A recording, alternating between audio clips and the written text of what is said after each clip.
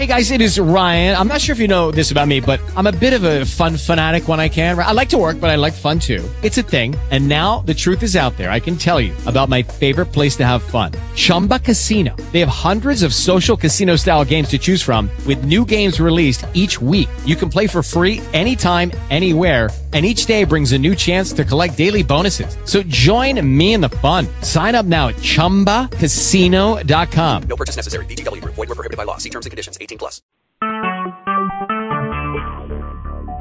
Talk shoes. Recorded live. For and on the record, I am Brother Priest, Tribe of Judah. Today is April 17, 2017. Is Brother Yakin on the line?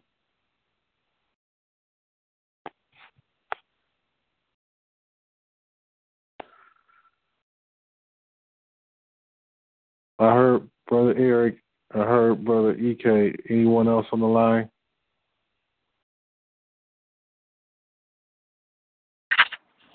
Akramia. Shalom, brother. How's it going for you, sir? I'm alive. Yeah, man. We have a number of people that are going through various things, man, and it's highly unusual to the depth of how this is coming about. So please forgive me for not being able to get back with you yesterday. It's really crazy right now. Hey, brother, I know you busy.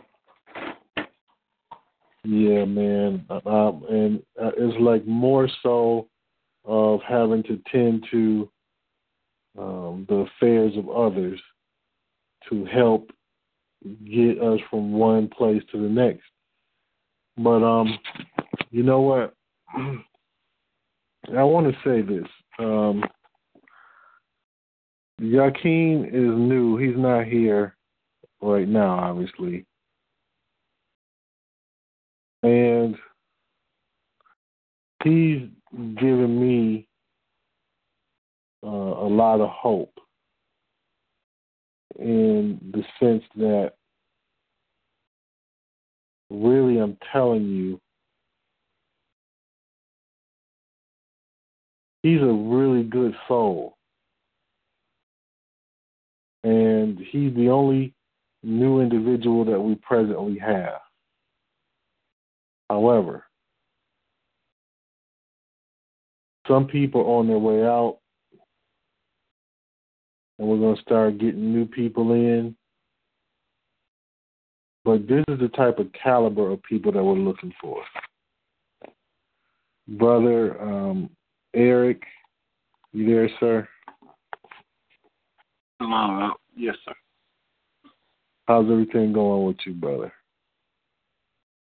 Doing all right. I have no complaints. That's good, man. That's good. Can you offer us some advice on what a man should be doing as a man in dealing with his consort and children?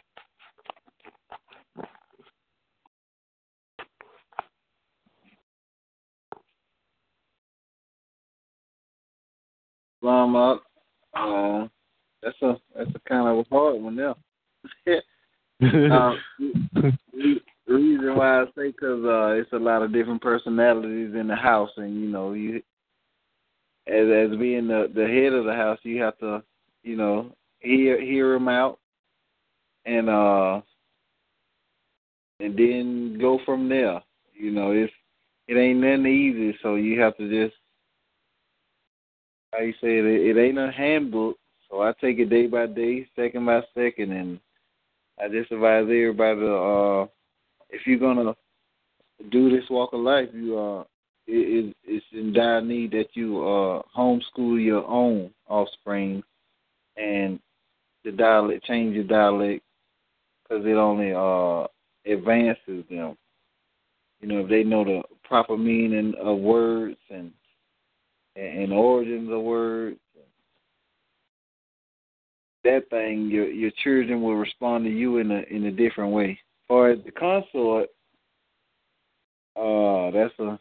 that's another thing because that's another personality, but it's one that's of age. So, you just, in the end of the day, I say I appreciate it all because there's a lot of relationships out here that's jacked up, and I knock on wood that I don't have those type of problems, and we just keep striving and work to build one another up, and it's a blessing. With that, I yield. Thank you for that, brother. Like that's coming from someone who's living it, and as a man, you have to live that.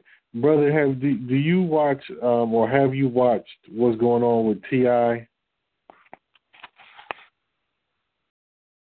The rapper? Yes, sir. As far as him and his consort? Yeah. Well, I heard about it, but I don't really follow him like not in that sense. But I heard about it. Yeah. Well, I was wondering. I've heard about it too. I don't really know the depth of it, but from the perspective of men, I heard him say something that really took me off guard, like coming from him. But he was like, he feels like he's a better friend than a husband. And he said, and this mess started with these pictures and videos of his consort dancing with Floyd Mayweather. And I understand that. Like, I understand this part of it. I saw those pictures, and I saw them dancing. And did you see it, Brother Eric? Yes, sir. What are your thoughts on that? That looked like she knew what she was doing. She knew what she wanted to do, and it looked like it wasn't nothing new. It looked like something was going on as far as between him and her in that situation. That's how I looked at it. With that idea. Yeah, she was like really comfortable, and it also kind of looked to me like it might not have just been Floyd Mayweather she'd been doing that kind of stuff with. I'm not accusing her of adultery, but to me, like, seriously, if your woman is conducting herself like that in public, where everybody knows who she is, I'm sure in her mind she probably said, well, it's just dancing. It's not like they can accuse me of sleeping with him. But then it also looked like she was trying to get his attention and anger him. Oh, shalom, brother. Peace. You there, brother? Shalom, peace. Yeah. How's everything, sir? It's pretty good. I'm still at work, so I'm put it on mute. Okay. Well, we were just starting off with talking about T.I. situation, and it's like there's certain kind of behavior that we as men don't want to have, but when sisters do that kind of stuff, it really makes them look worse. Then, I hate to say it, but it makes them look worse than the man. Like, now, I'm not saying that if T.I. did the same thing with a woman that it would be okay. That's not what I mean. But in this situation, I don't know what sparks T.I. to I don't know what sparked her to go at T.I. like that, but I do know this. This is where we must guard our women, and that is a tough job, particularly for a Negro woman. Now, what's her name? Tiny. She's biracial, so she's not like a real Negro woman, you know. Not that she's not, but she's not like a full blood, I guess you could say, because that's a different kind of woman that you're dealing with, and they can be very, very difficult. If you really understand their nature, they're easy to comprehend why they do the things they do. But if you don't understand their nature, it really can drive you to some really bad places as a man. And as a man, you got to know all women, even if they don't consciously know this, their nature knows that we as men are supposed to be conducting ourselves in a certain kind of manner. They know that. They expect that of us. When we don't produce that, then nature's way of telling us where we've gone astray is through her mouth. Now, unfortunately, a lot of Negro women don't have tact when it comes to their mouths. I'm just saying it straight out. If it doesn't apply to you, don't be offended. To those listening in the future, if it does not apply to you, don't be offended. Sisters, don't be so sensitive when we as men have to point out some things you need to correct. You know, and the first thing is that mouth. I do want to say this. You know what, sisters, there are certain words and certain tonalities you cannot use with men, although you do it, but you cannot use them with men and expect men to not be ready to go to physical blows, because we are wired that way. There's certain ways that you talk to us that you shouldn't be talking to us like. So it's a button that you push, and a lot of sisters do it intentionally. You know what I mean? Just to make him angry. And then if you point this out to them, if you flipped it around on them and did things to them to make them angry, they'll point that out to you, and you'll be the scum of the earth. But you point it out to them, and then all of a sudden it's okay that they do it. And it's not okay. Because doing to others as you had them doing to you. And the whole point is like, we can't make these excuses, well, I'm a man, I can do this. I'm a man, I can sleep around with 1,000 women because they're going to be my wives and I'm polygamous. BS. If you sleeping around with 1,000 women, that's not being a man. That's being a fool. Because you got to take responsibility for each and every one of those women that you've dealt with. And if you don't even know how to deal with one, you definitely are not going to know how to deal with two. Believe me, or 3 or 4 or more, you're not. And if you make it strictly about how she looks, you try to make her a trophy, try to make her anything other than a partner. If you just try to classify them as anything other than a partner, you're going to run into some trouble. Now, or what I mean is, look, let's say she's a straight-out tramp, right? And you deal with her like a tramp. If you notice, she might know how low down and dirty she is, But she doesn't want you to treat her like that. If that makes sense. Like, she'll know she's a whore. She'll know she's a slut. And if you treat her like how you think sluts and whores should be treated, she doesn't want that.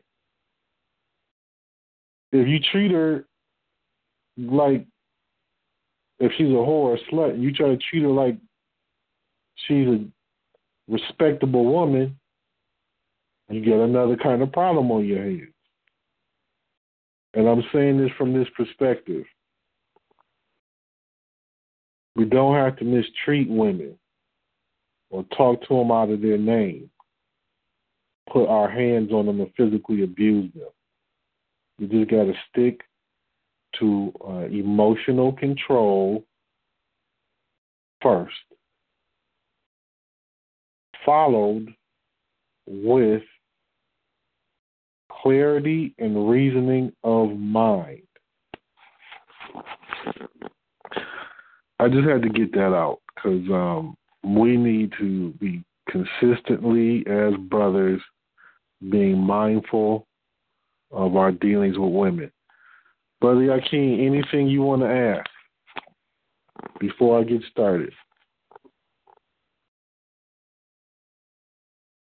So I just want to say that that's very particular that you're talking about that now because me and Rayon was having a conversation about that about a day or two ago. Because I was having some problems with my spouse, and I was trying to say some of the same things about, women in their mouth and the way she speaks and getting loud and things like that. And I was also telling her, she's not totally to blame for nothing. I got things that I work on too as a man, but I would feel like, she should respect me more as a man and let me do what I'm supposed to do without, all the backlash and all that other stuff. So I just thought it was just particular that you was talking about this now, which is pretty good. Praise the Lord. Well, the thing is that, our brothers are getting beat up by these sisters unjustly. In one faction, it is just because collectively we failed as being men. Collectively, we have failed. And the main problem is there's no general consensus across the board with our brothers of how they're supposed to play their role as men and conduct themselves as men, except for all of the negativity of passing women around like they're dish rags and using them like public urinals.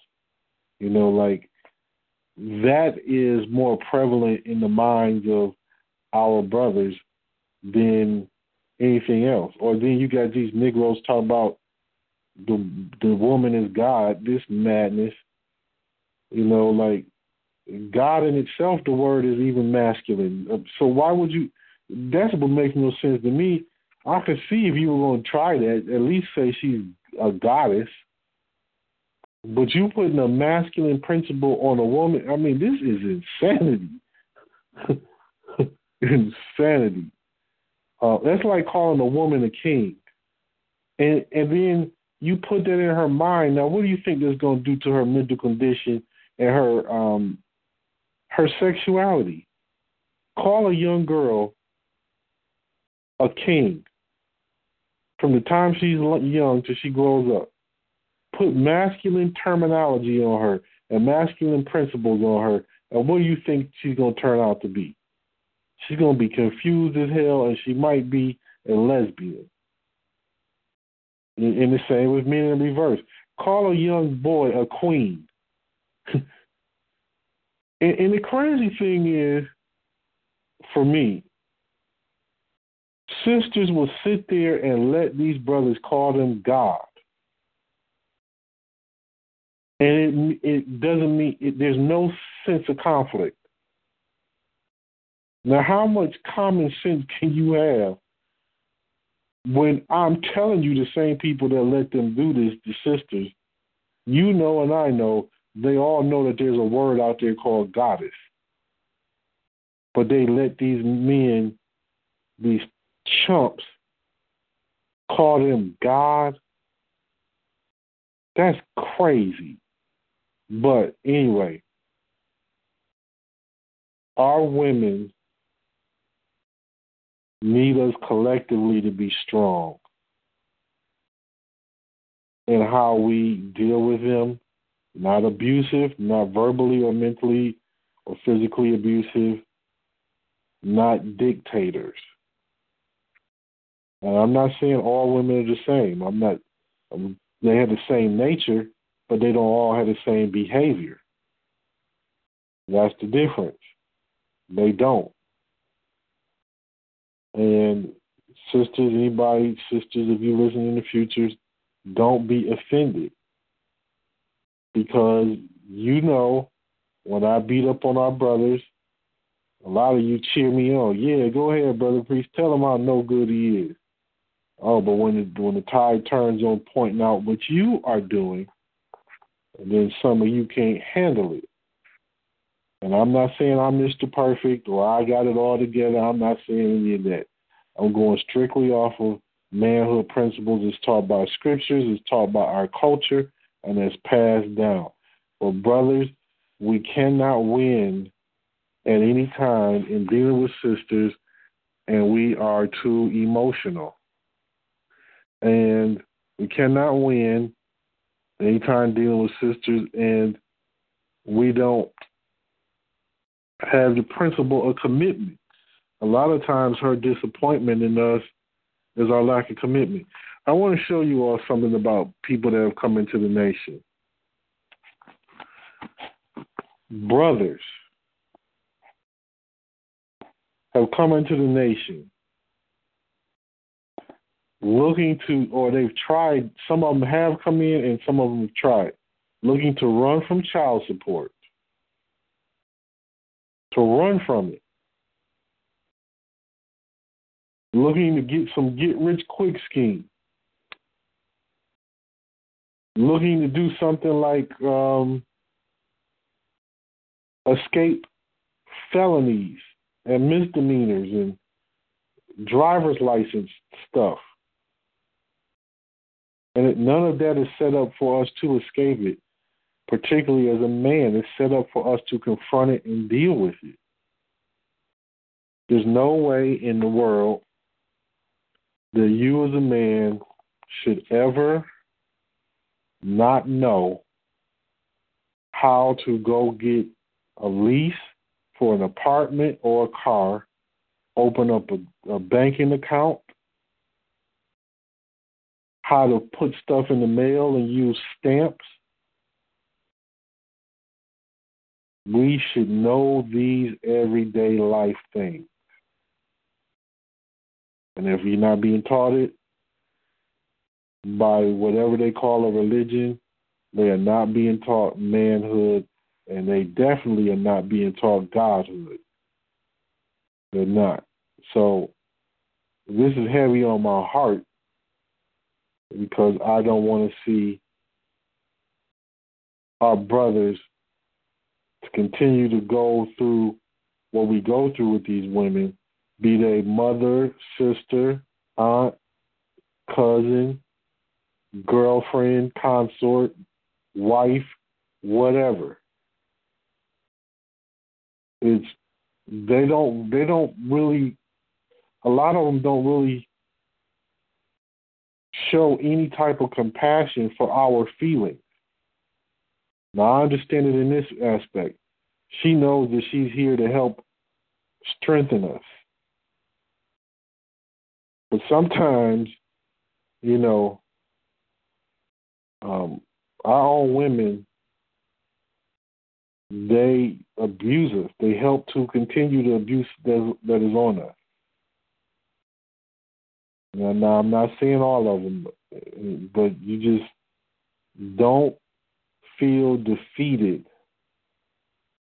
as a man or a young man Don't feel defeated. Don't feel discouraged. Get your mind fixated on what you have to do as a man and keep it on that. Because if you start listening to some of the stuff she'll tell you, you know, if she's a good, solid, real, loyal woman, that's different, because those type of women are not going to say some of the things that these knuckleheads in the street are going to say. Like, you ain't no man. You ain't going to never be nobody. Your daddy wasn't nothing. You ain't going to never be nothing. What kind of being is that? You stupid. You know how many Negro women I hear saying to somebody that they are in a relationship that he's stupid, but you're in a relationship with somebody that's stupid, so you chose to be with him, so that reflects on you as well. Sisters they can be very wonderful when they are cooperative and understanding, you know. But we as men, we have to be able to deal with some of their emotional ups and downs without feeling threatened, without taking it personally. And it's hard to comprehend, like, because she'll say certain things to you that if a brother said, you just outright just punch him in the face.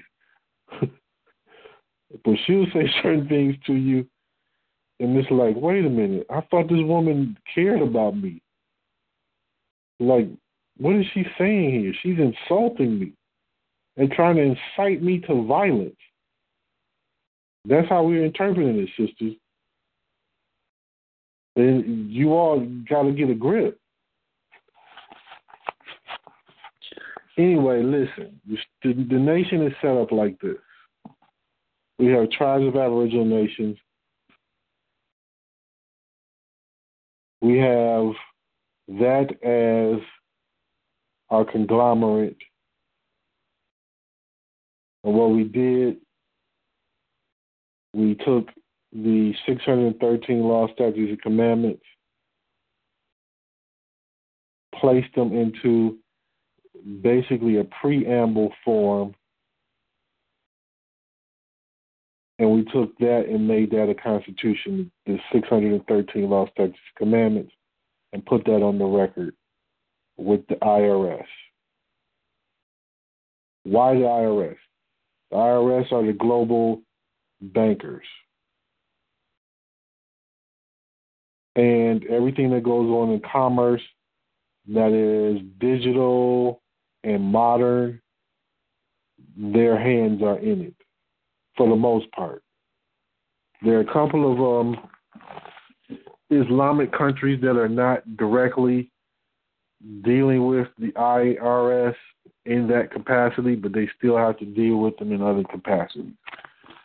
So when you make that notice to the IRS,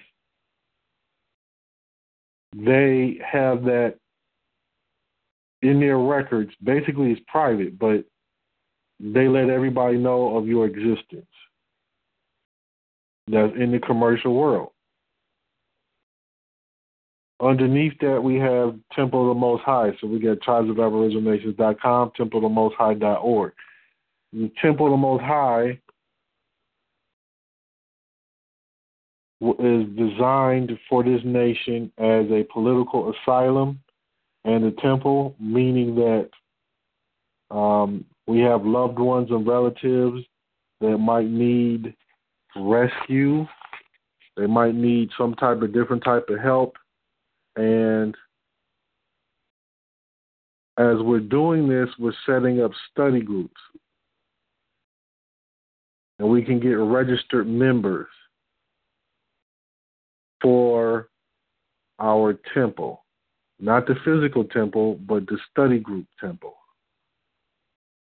And as people learn and grow, even if they don't know, it could be any type of catastrophe or emergency, they can come and get with you, who's a member of this nation, and we can record them and give them some type of protection and just like any political asylum would.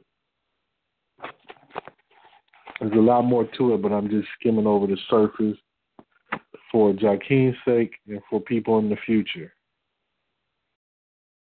Presently, we have a cabinet administrator, which is Brother Priest. We have Ema Yaruf, admissions clerk.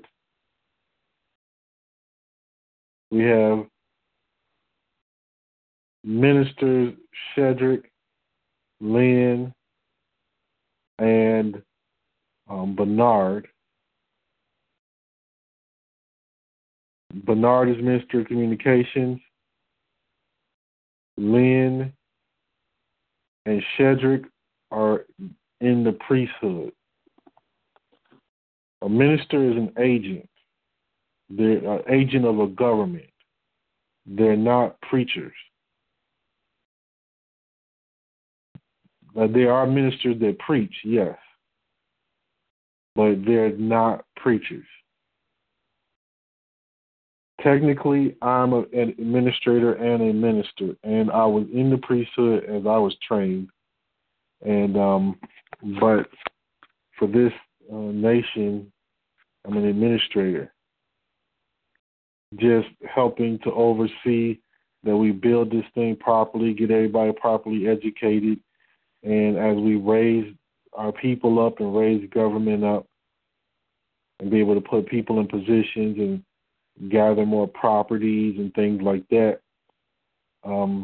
we can move into an electoral process, which will allow individuals to cast electoral ballots and elect our officials, our ministers, even churches even kind of do that, because some churches, they can vote in a pastor or vote them out.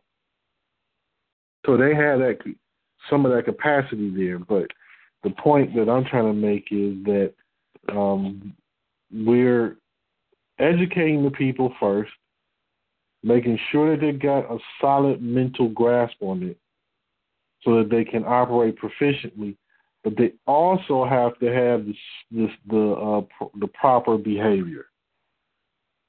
We can't just have loose cannons. And you're going to be put to the test. There are some people that are on leave. You can take a leave of absence, but you have to serve notice to admission and let EMA know, hey, I need to take a leave. I need to be gone for this amount of time, which is your projected time. If you need longer than your projected time, you have to check back in with EMA before your time is up. Let her know I need more time in order to keep your place in the nation, your membership in the nation. If you have to take a leave because you are having an economic struggle, you have to place a leave of absence with a hardship. Otherwise, if you take a leave, you're expected to pay dues just like you were in class on a regular basis. If you go an extended amount of time without paying dues, you go 90 days without paying dues and make no effort to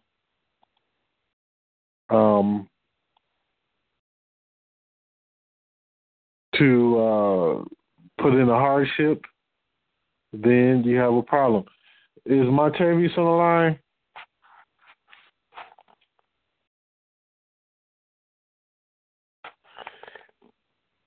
I see Alex and I see somebody else in the line. Who's in Southwest Georgia? Shalom, I'm Eric, consort. Oh, yeah, that's right. You're in Southwest. Man, what am I thinking? Okay. So, you're required to do that. If you have a hardship and you can't pay dues, you're required to put in a hardship and let us know you can't pay dues. Give us a projected amount of time that you think you need, That means that you can still come to class as long as that hardship letter is in and we know that you're on the hardship. Some people have tried to abuse it. Some people have tried to lie. And, you know, if you're going to lie to your own people, your own nation, what's the point of you being here? We don't discuss people's individual financial situations, so I'm not going to treat you any differently, and I'm not going to personally tell anybody your business about where you are economically. That's not my place or any of our place to do that. That's up to you as an individual to decide if you want to share that. But I don't think it's unreasonable. I mean, Brother Eric, do you find any of these things? You've been with us, the two of you have been with us a while, but you haven't had to necessarily exercise these things, but does any of this sound unreasonable to you? No, sir. It's just basically in what we've been learning is just putting people on notice of your hard times. That's what I gather from it. And no, it's not hard. I mean, the nation is teaching us to fill out paperwork and handle our business responsibly. So if you can't do it here, then I guess how they look at it, don't expect you to do it on the outside with that idea. Yes, sir, that's right. When you get a mortgage, let me see. Anybody other than Brother Eric had a mortgage?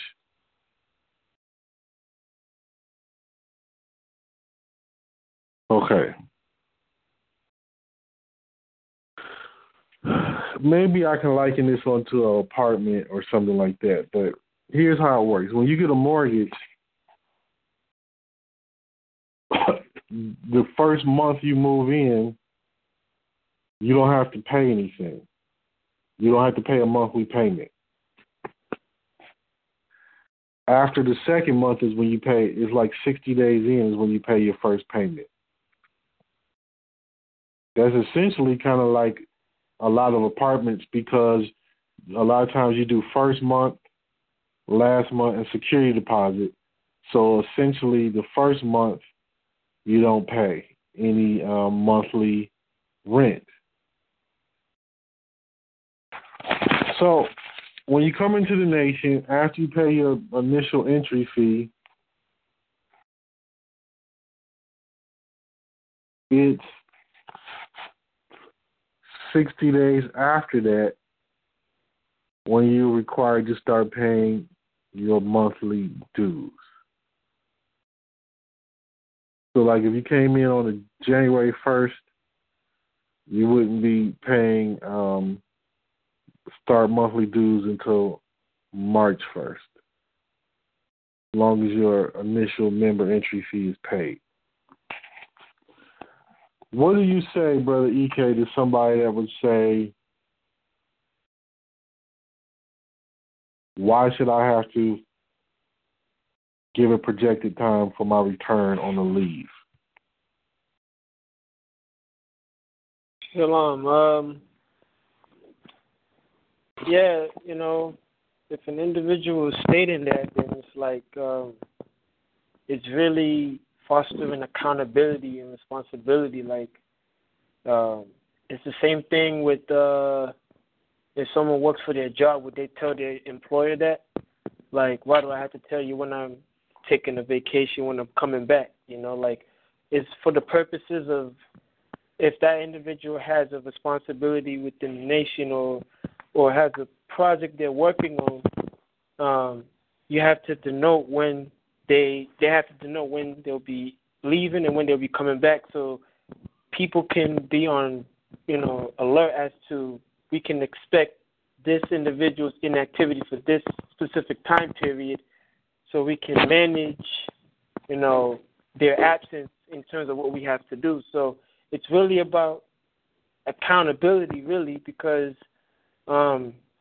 if we don't know who's coming in and out, it slows things down because that individual may have something important that needs to be done, but since they didn't tell us when they're coming back, it shifts responsibility to someone else and it pushes everything back as opposed to, So it's the same thing with, with work, where we work, or in general, like if you're self-employed, customers want to know if you're not going to be around, customers want to know when you're going to be back so they can potentially buy a product you're selling. So it's the same thing all around. It's a concept that is pretty much universal. Like if you're going to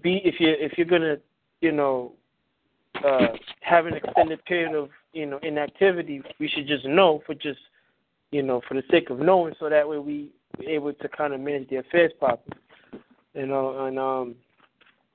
So that's what I would say. Like it's really about accountability at the end of the day. So that I mean.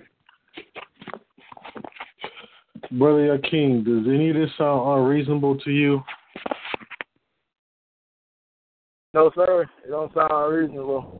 'Cause I just see it from my point of view. The way I see it is that it's almost like everything he just says, like that you have a responsibility and you have an accountability. So it's better to let, the nation know what's going on than to leave everything open-ended and then people have to start guessing. Because truly, some people even say that they having hardship, but they're really not. They're just not paying.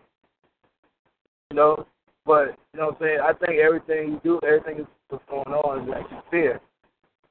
So that's how you do. That's how you handle business, and that's how you handle, keep everything together. Keep everything together. I'm not the word I'm looking for. I don't know. I'm not sure what I'm trying to say. The word I'm trying to say, but it's how you keep everything, I guess, copacetic.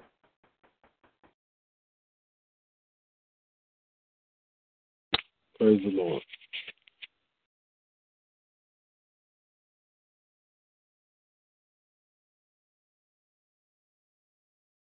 One moment.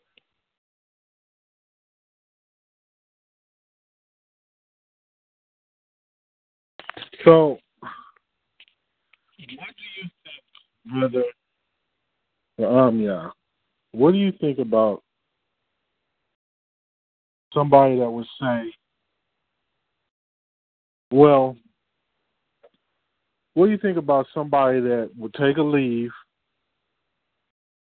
and leave of absence and not turn in their projected time of return? What do you think? Well, first of all, I would say that's irresponsible. They're irresponsible. They're being irresponsible. They don't know how to actually take care of business themselves. That's how I would look at it. And, okay, let's say they don't. They take a leave. They don't put their projected time. We call them and ask them and tell them, hey, you didn't put your projected time of return. And they get angry. What are your thoughts on that? Well, for one, they're having an ego problem. For one, they have a real issue considering about their behavior. They don't know how to actually control their behavior because they think that they're always right. Another thing is being checked on something like that. It does something to somebody, especially when they actually don't have their behavior in check. So now they're to the point where they're like, okay, why they're checking me? They don't have no right to check me. I done gave all the information that they actually need. Now, yes. So, Brother Alex, if somebody takes a leave, Shalom, brother. Somebody takes a leave, they don't give a projected return, they didn't take a leave because of a hardship, they don't pay their dues. What are your thoughts on that? Shalom. I would just like with that. I'm just gonna be upfront. To me, it'd be like they're not being responsible, and I wouldn't even really think that they was really serious about being with the nation, because it's all about action, and you got to put forth an effort, and just to not let the nation know that you're gonna take a leave, and not to let the nation know that when you would be back, to not let the nation know that that you're gonna take some time off and just to just leave and not pay your monthly dues. Because basically, you're just saying that you don't even care no more. That's how I look at it. That's it. So that's all I have to say right now. I'm actually traveling. Okay. Well, all the things I'm describing are things that I've gone through as an administrator, being with the nation. And as I've looked at it, it shows the depth of the sickness of our people. Listen, Caucasians have their own problems. They have their own wickedness. But they are not our problem. They are far from our problem. If anything, as crazy as this is going to sound, they're part of our solution. As crazy as that might sound. And why do I say that? Because they were selected by the Most High. The scripture says in Deuteronomy 28, I will send you an enemy of fierce countenance, an enemy whose language you won't understand. They will swoop down on you like an eagle. And they are that eagle. They are that enemy of fierce countenance. But it says that I will send you this if you do not obey what my laws, statutes, and commandments are. So the easiest way to defeat this particular enemy is to correct yourself. It ain't got nothing to do with going after them with guns. One moment, please.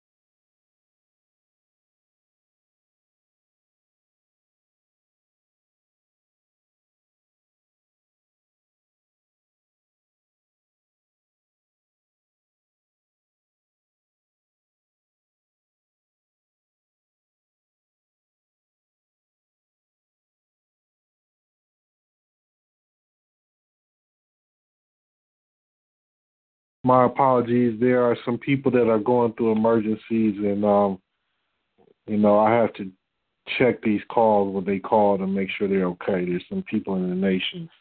My apologies for that break. But anyway, I've gone through these things with people.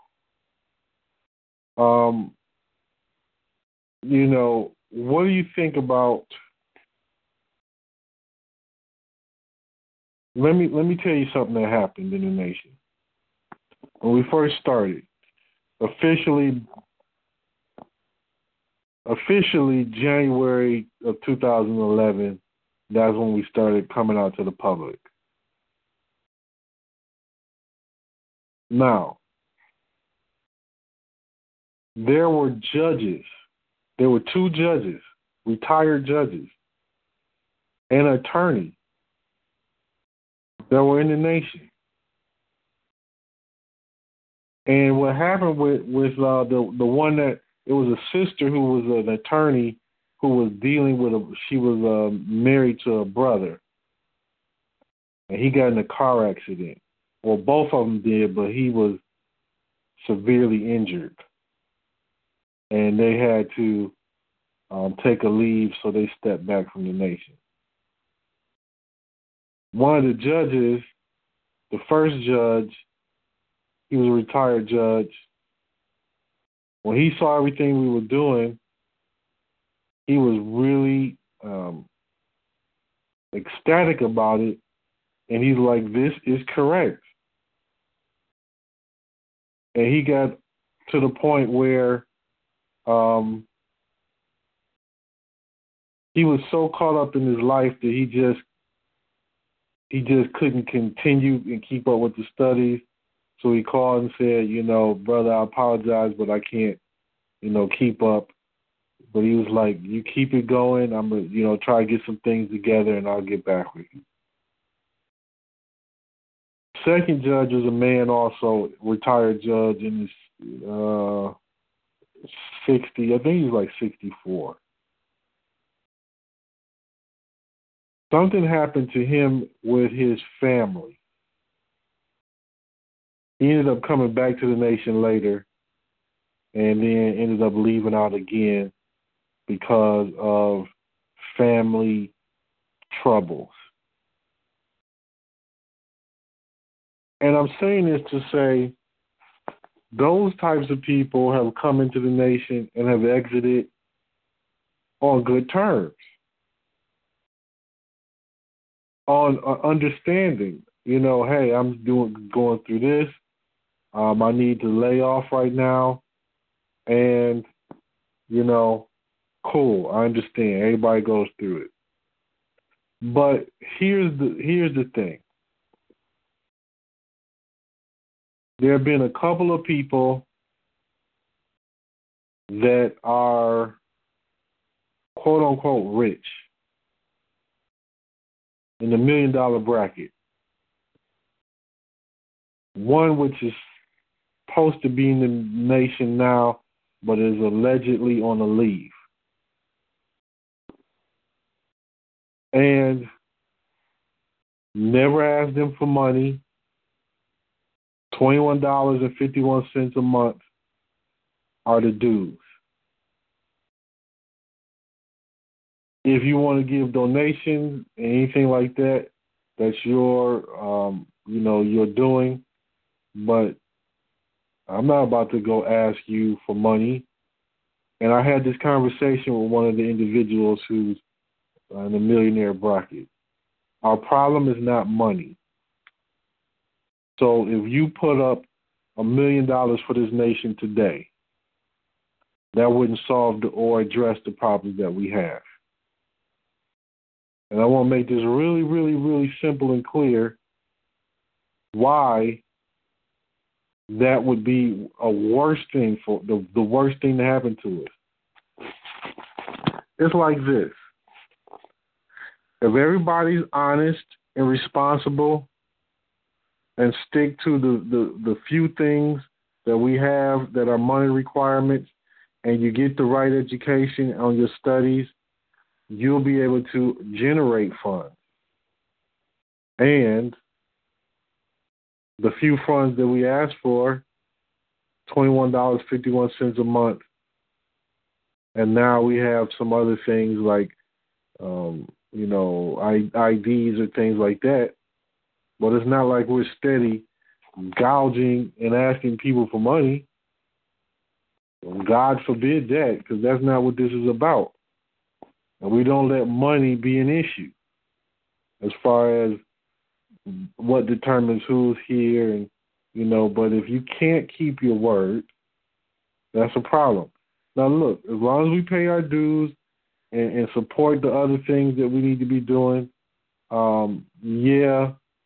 donations and tithes and offerings and all that, that would be helpful. But if we had enough people that are steady with just that, that would be all we need to do. But what happens is you run into people that have lots of money, and then they claim they have a hardship. Now, for me, I didn't come from money, so I can't comprehend if you got $1 million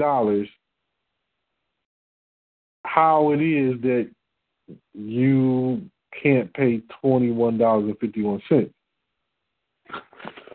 So, is Sister Crystal with you, brother? Sister Crystal? Sir. Yes. Sister Crystal, what are your thoughts on this thus far, what we're talking about, with this part? Shalom, brother. Basically, I just think it shows, in consideration for the nation and the people in the nation that are, trying to pay their dues and, even beyond that, be present in class and when they're supposed to be and be on their post when they're supposed to be as well. And I think it's, when you don't do those things that you say that you're going to do, it's a form of disrespect for yourself and for the individuals that you're supposed to be present and for the duty that you're supposed to be doing. With that, I yield. Thank you, sister. Yeah, it is a form of disrespect. But I want to share with us the other part of it. I'm setting this up so that we can see the bad things about us as a people. And this is one of them. These simple things now are what prevents us from a more expedient progress. But here's the thing. Our people are mentally damaged, spiritually damaged.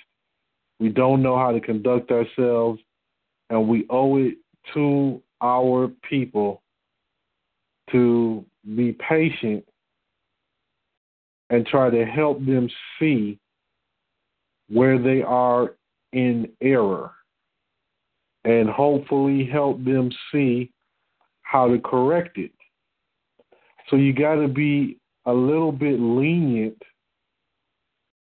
to some degree in certain areas and try and give people the benefit of the doubt because of the extreme damage that is done to us. It ain't done by somebody else. I'm not blaming the Caucasoid. We shouldn't blame the Caucasoid because the Most High doesn't blame them. The Most High says, you Israelites, stiff-necked, stubborn, and rebellious. And I'm explaining to you how some of this stiff-necked stubbornness and rebelliousness comes out. And this is how. On these simple things that really, to me, the way it looks to me, this should be meaningless. But you get attitudes. You get rebelliousness. You get plots to try to get other people to do wrong. From these same people that claim to love what you're doing as a nation, what we're doing and building, they claim all of that, but their actions show otherwise. So what happens is, here's another thing. Hey, Brother Priest, I want to help the nation grow. What can I do? What kind of responsibilities can I handle? Okay, well, you can help us do this. 2 weeks later, they quit.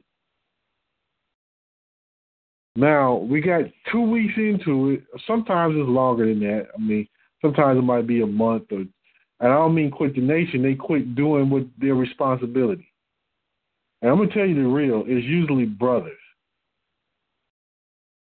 As a matter of fact, in these years since we've been doing this, it's been 99% brothers. I can only remember one sister that just outright quit. Now, some sisters have slacked and let go and didn't do it. Yeah, that some sisters have. But it's mostly brothers. And I'm saying, imagine you delegate responsibility to someone, you're counting on them to do it, they start doing it, the nation is dependent on them to do it, and then they quit a couple of weeks later. for me, that says, to me as an administrator, I have to be more mindful and be more selective on who can take these positions. Because everybody that cries wolf, they just huffing and puffing. So if you can see what I'm saying, and these would be the very people that say, hey, I'm a noble, hey, I love my people, I worship the Most High. But when it comes down to responsibility, simple matters of respect and discipline, our people lack. A great number of our people do. They do. And when you point it out to them, not in a mean and malicious way, just by saying, hey, you didn't give us a projected date of your return. Do you have a projected date of your return? And you get an attitude thrown at you for that? Do you see, Yaqueen, excuse me, I'm thinking of Brother Jaquin. Yaqueen, do you see what I'm saying about the troubles that our people have? Do you see what I'm trying to describe here? Yes, sir. Yes, sir. I see what you're saying. And do you see why I'm trying to say you have to be patient? You don't always want to just come down on them and stuff like that. You want to try to help one another. Does that make sense to you? Yeah, it makes sense to want to help one another and help. Can you hear me good? Is my phone breaking up? I can hear you just fine. Okay. Yeah, it makes sense to want to help each other, and help with, as an administrator. But at some point, the responsibility still has to be the individuals, because if you make a verbal contract or a bond agreement with the nation and say, yeah, I'm going to do this, and then you quit, that's just not a good thing as a man. And I'm seeing what you're saying, because you said mostly the men do that, and most of our men, I see, not just in the nation, or I see around us, most of our men do have problems with that. We always say something, but we don't try to hold up to what we're saying. Yeah. Yeah. So that's the way I see it. It's like, yeah, it's good to help, but at some point, it's the person's responsibility. Yes, sir. And my point is, sometimes you got to, in law, they have what they call, I forget the terminology, but in law, you can make harmless mistakes. That's the best way I can describe it. I can't remember the actual terminology, but you can make harmless mistakes. Like, for instance, sometimes we do make mistakes, and courts and judges will be lenient on you when you make small mistakes, because they're looking at the content of your character and the consistency of your behavior. So I'm going to tell you something that happened. This just happened. One of the best brothers that has ever come into this nation was, I want to say, what is this? Maybe like a month behind on their dues, right? And the brother calls me up. Brother, is it okay that I'm coming to class? I don't want to get put out of class. I'm like, what are you talking about, man? It's like, man, I just felt bad, man. I felt guilty. And, he really felt guilty. And that type of thing happens sometimes. So that's like a harmless thing. And you don't have to harp on that. And I'm explaining to him, man, listen, you're consistent, you're a solid brother, man, you don't have to worry about that. You're not that type. But then you have others who are the exact opposite of that. You know, they're very inconsiderate. And even those people, we have to be an example to say, look, we can give you some leeway to make some mistakes.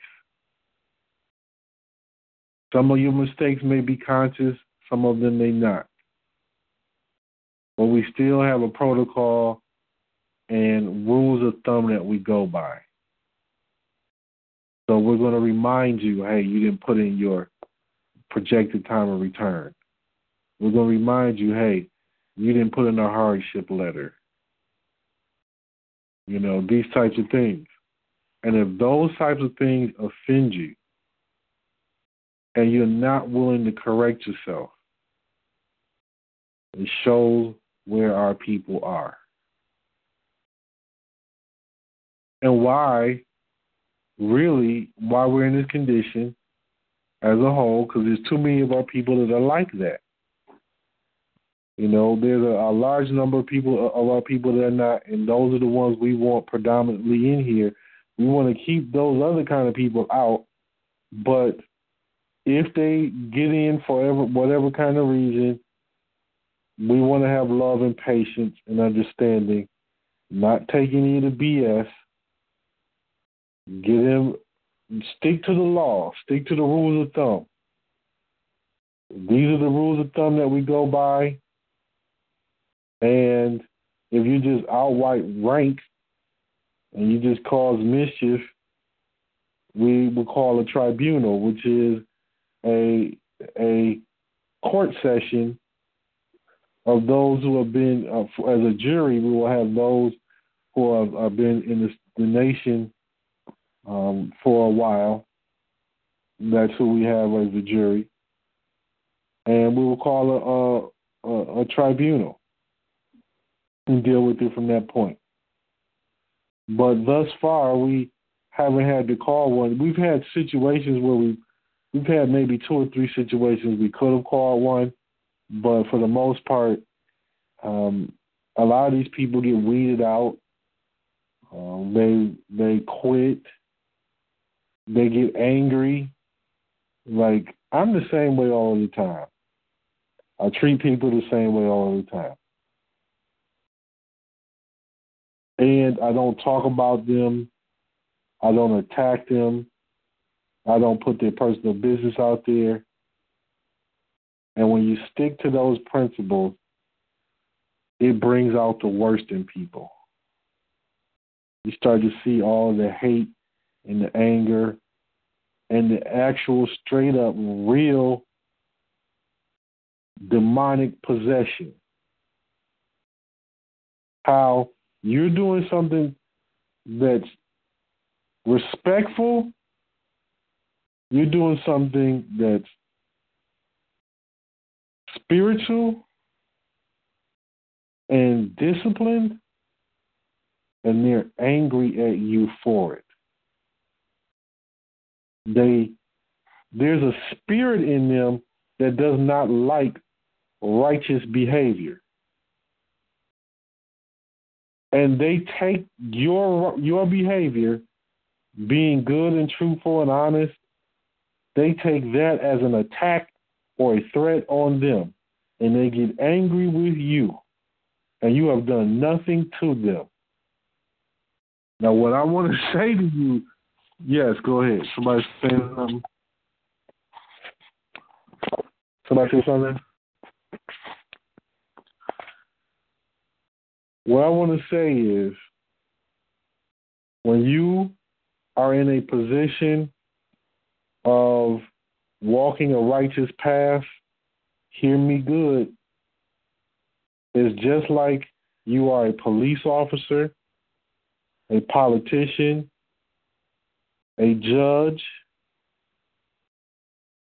That is the same role. Because the people that are supposed to be in those seats are supposed to have that kind of conduct. That's number one. Now, not all of them do, of course, but they're supposed to have that kind of conduct. But what I mean is, you have police that are just no good people. But then you have police that are good people. And when you're in a role as a policeman to serve and protect, or so they say, the public, that is basically love, a responsibility for your community, your nation, your people. Because you're supposed to protect your nation. You're supposed to serve your nation. And in serving your nation, I don't mean as a slave, but I mean in upholding your responsibility. You serve the Most High. Now, what happens when you run into criminals who have villainized you? And this is what you run into with these psychological, spiritual impairments. You run into people like that don't understand that about your path. And they villainize you. Well, you want to be lenient, meaning I'm not going to cite you with a ticket, I'm going to give you a warning. You made a casual mistake, clean yourself up, I'm going to let you go this time. Then they keep repeating, and then it becomes air apparent that they're not trying to work on themselves. Well, now then I got to bring the law down on you. I gave you a warning before. How many times have I caught you doing this? Now I got to bring the law down on you. I'm telling you, you don't have to have a position and a seat of government, but it is like you are the police. It is like you are the president. It's like you are the governor, the mayor, the city council. It's like you the judges. They killed this woman judge and threw her in the harbor. They killed the man judge in Chicago, 66. Killed him. That's because you got people that don't respect these roles that these people play in society. The Bible calls those kind of people beasts. And they are beasts. You got a bunch of Negro beasts. I'm dealing with our people. I ain't saying nobody else has beasts amongst them. Of course they do, especially the Caucasoid. He's the beast of the earth. But I'm saying we have beasts and savages among us. And when you follow the path of the Christ, the prophets, the scriptures, when you're trying to live this kind of life, they show their criminality. DK, is that making sense? Shalom, yes sir, it does. It makes perfect sense. So you have to be patient. You have to act in that civilized capacity. But when they're repeat offenders, then you have to execute law. That's what it is like being an administrator in this nation. Trying to say, I haven't ever in my life had a police officer insult me. Like call me a nigger or call me out of my name. That's never happened to me. So I don't know that experience. But I know this. Following the example of the Christ. And him saying to the people, this is what you're doing wrong. Clean it up. And in turn, they hate him. They attack him. Some of them, like Judas, walk with him, and then betray him. That life is your life when you walk this path. Whether you're administrator or minister or not, you're walking in the path of truth. And my point is, that is your life, and you got to know how to stay away from those types of people, but yet be just and fair in how you deal with them. So it's work, but as long as we weed out bad people or don't let them in, be patient, give them a chance to make their mistakes and grow.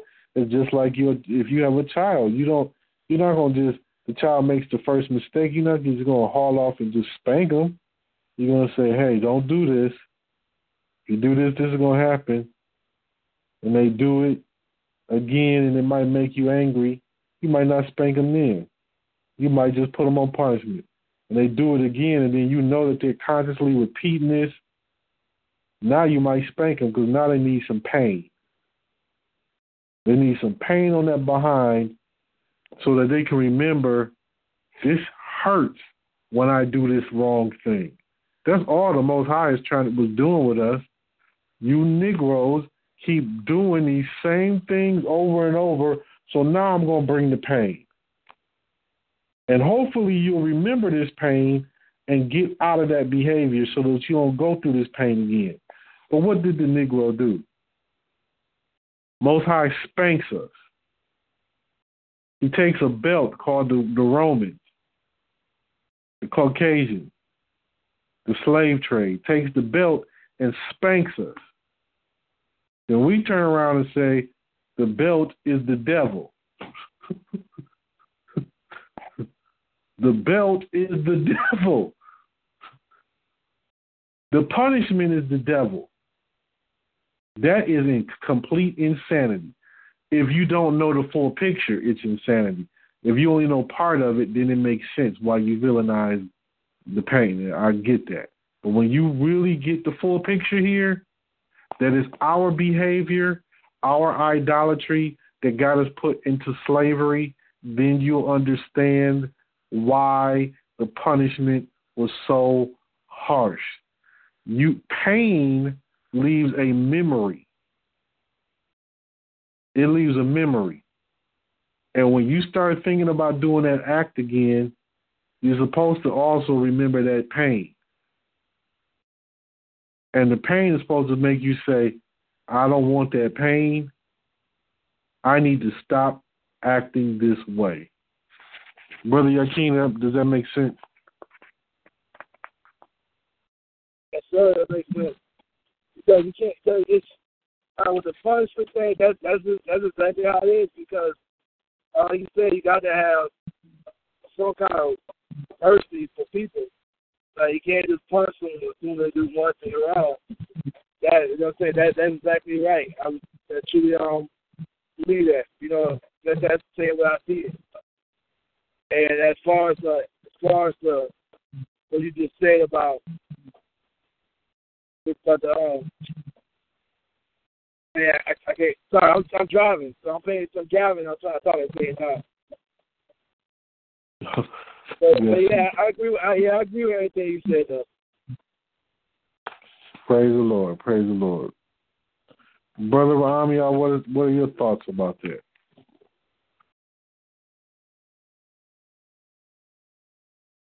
You're absolutely right. It's all the behavior, about the behavior. Not you.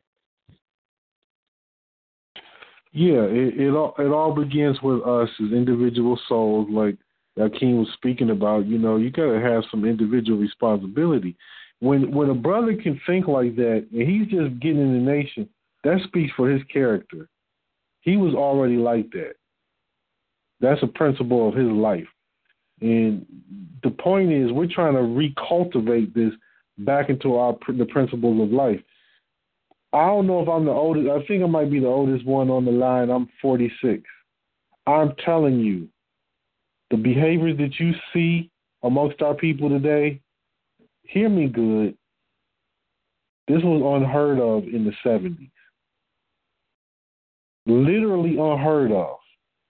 Literally, there was not, you all got to hear me. I have lived long enough to see this. There was not a bunch of fornication. There was not adultery. There was not a bunch of drug use. There were no gangs. Gangs started coming up in the mid to late 70s. I was still in my young years. I was born in 1970. But I remember when gangs and drugs first started coming in our community.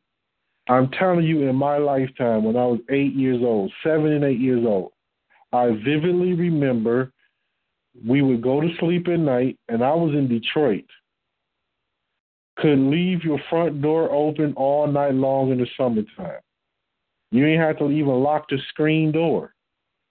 You did not worry about somebody coming in your house and robbing you. There were no bars on the windows. In Detroit now, everybody's house got bars on their windows. There was no bulletproof glass. If you go to Detroit, a whole lot of the restaurants got bulletproof glass. I mean, like the fast food restaurants. Most of them have bulletproof glass. Little Caesars, McDonald's, bulletproof glass. A lot of them have it. There's some that don't have it, but there are a lot that do. The local Coney Island restaurant. Detroit is the capital of Coney Island restaurants. Bulletproof glass. None of this was when I was a child. I remember specifically leaving my bicycle on my front lawn every night for the entire summer. Then I remember when all of a sudden, if you did it, your bike started missing. And bikes started coming up missing. I remember when marijuana invaded our communities for the first time. We were still acting pretty good as a community, even though weed was coming in. But when that crack hit, it was all over. But my point, I mean, there were some heroin addicts every now and then, but it wasn't an epidemic of mass, irrational, and savage behavior. There were marriages. There was mom and dad in the home raising the children. They were purchasing their homes. They had mortgages. Now you got baby mamas and baby daddies. You got whores, hookers on the streets, pimps, drug dealers. I'm telling you, none of that was unheard of. It was unheard of. If a Negro killed a Negro, there wasn't even any murders in our communities when I was growing up. In Detroit, which became the murder capital in the 80s, okay, there was none of that. Something switched off. We took on the behaviors of other cultures, the ideas of other people. We abandoned our solid principles. When I was growing up, I was taught, I don't know if any of you can relate to this, but I was taught that my parents were not just my mother and father. My parents were the whole neighborhood. Literally, if anybody in this neighborhood, or particularly on your block, and they knew whose child you were, and they witnessed that they were an adult, and they witnessed you doing something, they would walk you down to your parents' house, or they'd come back later and say, yeah, I saw your son out there doing such and such and such and such. Now imagine if we still had that. Anybody else live this, by the way? Anybody? Wow. It's the exact opposite now, right? You walk down the street, you lucky. You know, one of the brothers, I don't know if you all know, Bernard, Minister of Communications. Yeah, I might have said that wrong earlier, but Minister of Communications, Bernard, just a couple of weeks ago, 3 young Negroes walked up on him and knocked him over the back of the head with a pipe or something. This is what we're facing. Straight out savage behavior. We can't say that it's somebody else's fault alone. When I can tell you, I know that there are people older than me that have witnessed that we did not used to act like this. But today, I can see in the 60s, 50s, 40s, 30s, white man's the devil. That made sense. I can see where it made more sense back then. That would make sense then. But today, I'm telling you, the only devils that I've grown up around are Negroes. Savages. And it just switched on one day, just like all of a sudden, boom. Lazy bums.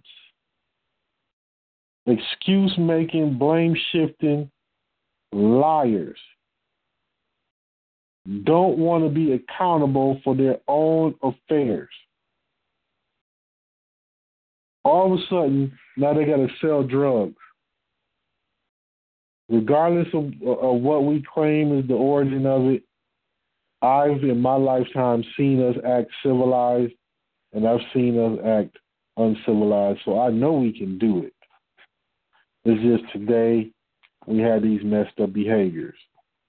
So as we're going over this and we're explaining the structure of the nation, it's equally, as I've grown to know, important that we understand why these things are in place and the types of personalities that we deal with and how to deal with them. You don't just want to go at them and just, be hardcore and just throw them out just because they make it one mistake. Be it conscious or unconscious, being intentional or unintentional, I was a child that did intentional wrongs before. It's just when I got spanked once, you ain't have to spank me again. I got it. I am not doing it again. I don't like that feeling. That's what we should have got out of this. That's what we should be getting. So I covered the nation, the temples, some of the responsibilities. Oh, let me cover the curriculum. So when we originally started, we didn't have this class in this form called Seed of Thought. But the idea was eventually we would have a Seed of Thought class. But when we first started, we had a nucleus class. Seed of Thought is relative to this. I studied with the elders of the Order of Melchizedek. And they said something to us. They said thought in its grossest form is matter. Thought in its grossest form is matter. When things come into fruition, they begin with a thought. And the thought is the seed that brings that thought into physical form. The thought of the Most High brought the physical form of the universe of physical flesh and blood living beings, be they animals, insects, or so-called humans. It began in the thought, mind, energy of the Most High Almighty.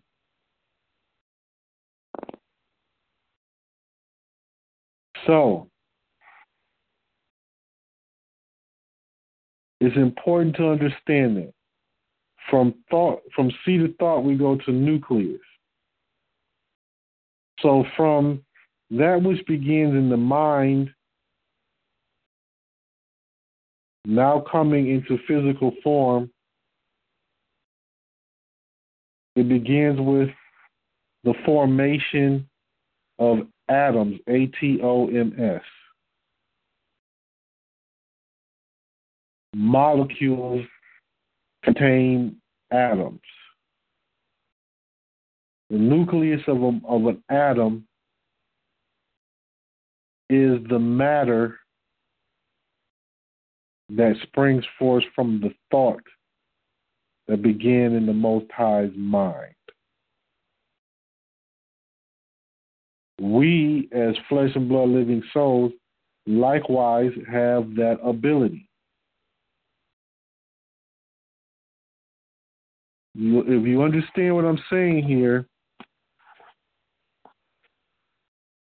how you think and what you think can actually germinate into physical existence. And I don't mean if you think of a six-legged elephant, it's going to come about. That's not what I mean.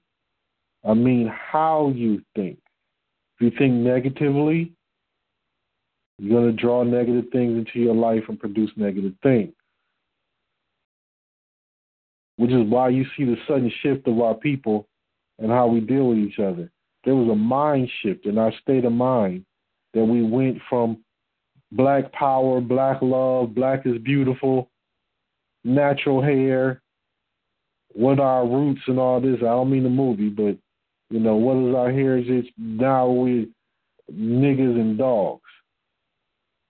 We call ourselves niggas and dogs.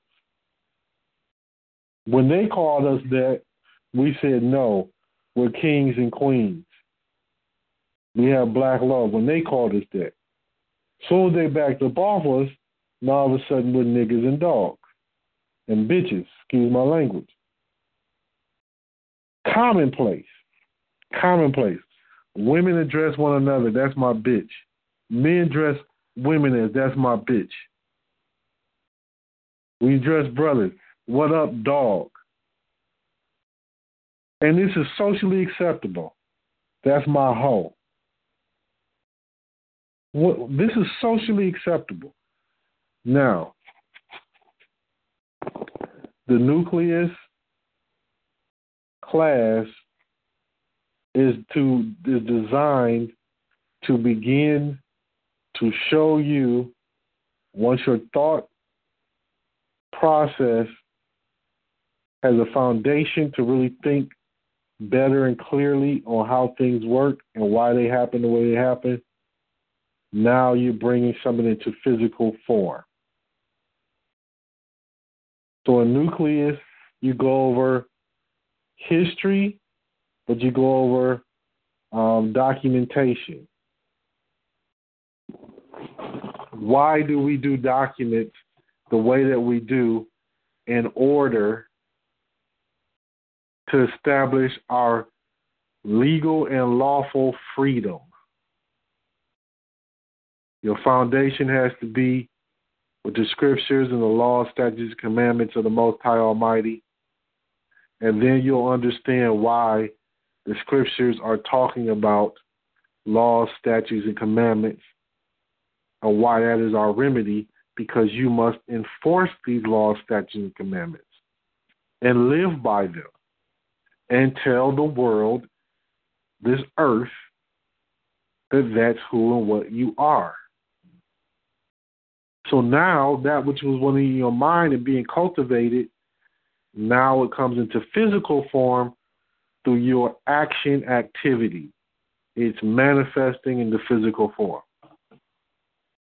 Then when you get from nucleus class, we have Aboriginal Academy, which is broken down into 3 degrees. Aboriginal Academy 1st degree, Aboriginal Academy 2nd degree, Aboriginal Academy 3rd degree.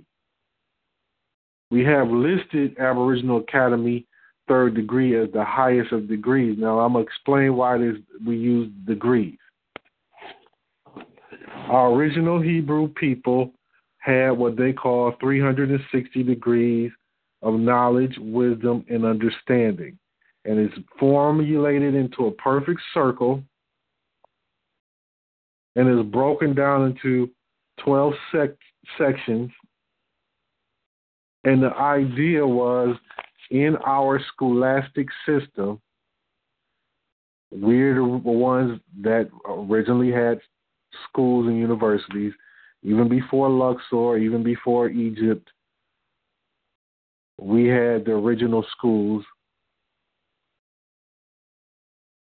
We had these degrees of knowledge based on advanced mathematics. So when you go to a university, that's what they're doing today. The reason why they give you, when you graduate, you get a degree, what they're not telling the people is that they're supposed to be giving you a degree based on 360 degrees. But their scholastic system does not have 360 degrees. Now, their scholastic system, I'm going to explain this so you understand how this is relative to us, but you got to be able to see this. Their scholastic system has what they call plus degrees. So anything over 1 or 2 degrees of knowledge in their system cannot be achieved in a university. You've never heard of a 7th degree in a university. You heard of an 8th degree black belt, right? It's based on 360 degrees of knowledge, wisdom, and understanding, even in that science of martial arts. But in the scholastic system of America, you don't hear of, oh, I'm a 4th degree such and such. Because those, what they call plus degrees, are only held in fraternal orders and what people are calling secret societies. Those are where the plus degrees are held. And the only way you get to those plus degrees from their people is you have to be, quote unquote, tapped on the shoulder by a so-called secret society. And I say so-called because there's societies that hold secrets. They're not secret societies. If they were secret societies, you wouldn't even know they exist. But there's societies that hold secrets. And fraternal orders and sororities. That's where the plus degrees are. So Freemasonry has 33 degrees as their highest. So guess what? If you go through a normal school, a university, and you get, let's say, a master's degree in such and such, they gave you 1 degree.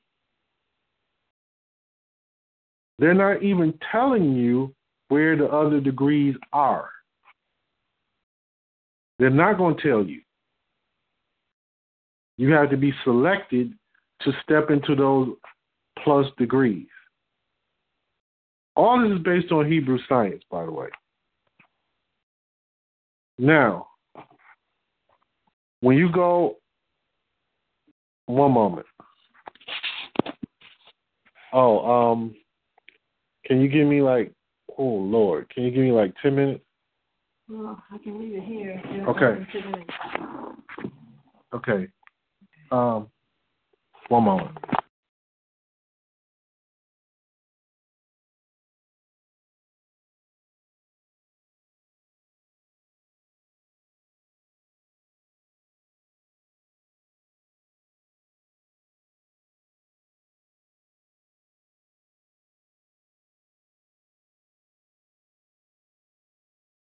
So,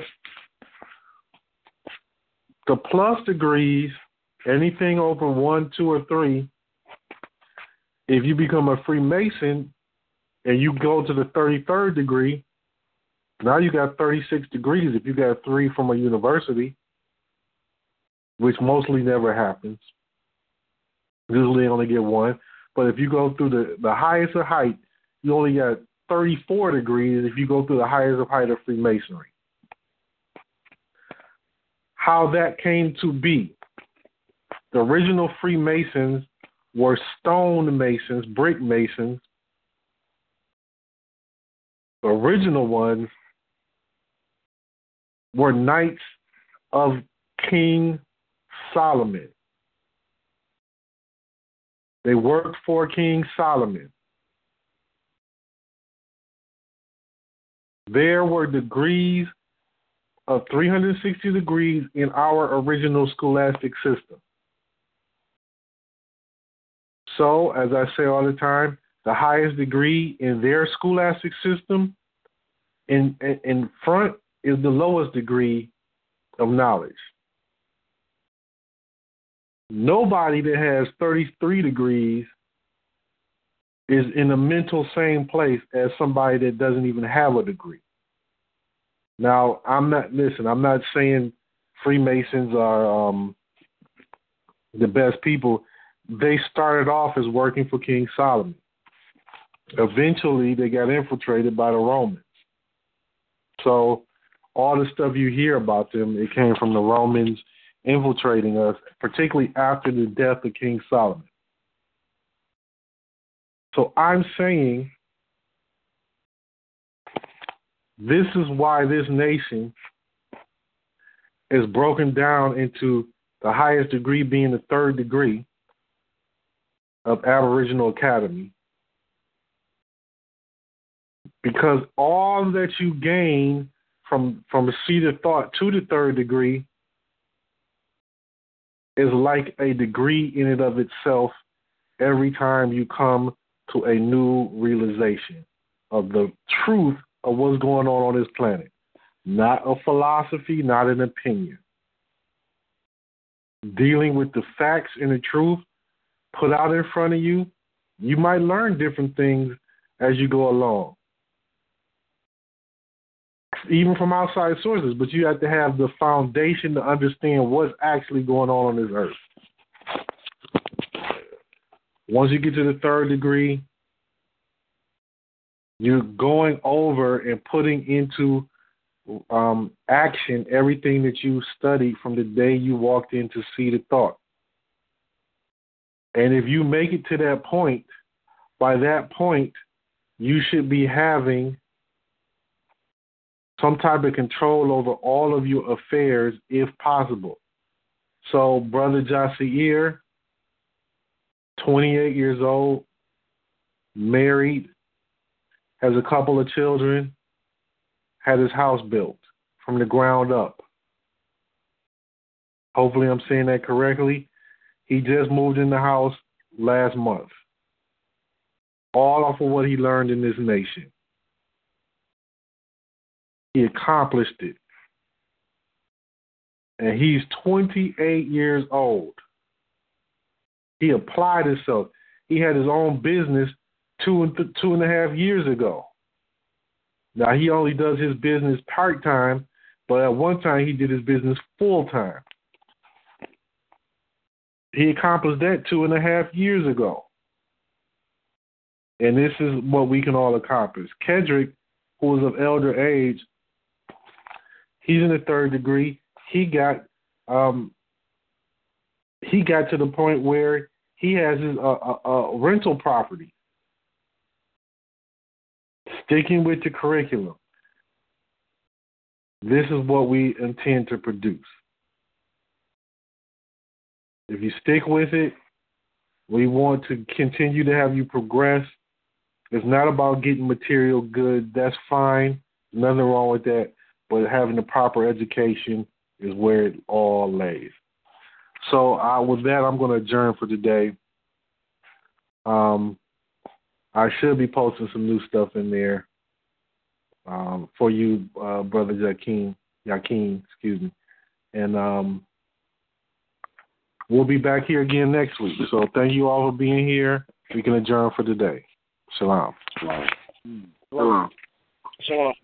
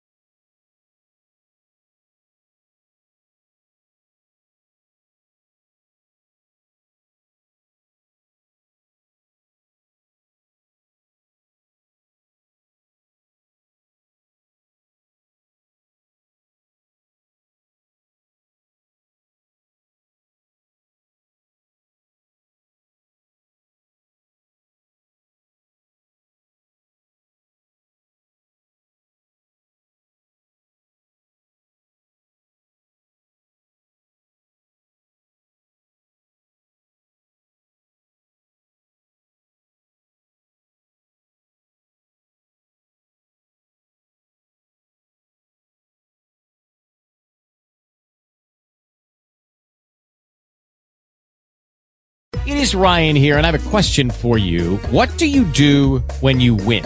Like, are you a fist pumper, a woohooer, a hand clapper, a high fiver? I kind of like the high five, but if you want to hone in on those winning moves, check out Chumba Casino. At ChumbaCasino.com, choose from hundreds of social casino-style games for your chance to redeem serious cash prizes. There are new game releases weekly, plus free daily bonuses. So don't wait. Start having the most fun ever at ChumbaCasino.com. No purchase necessary. VGW Group. Void where prohibited by law. See terms and conditions. 18+.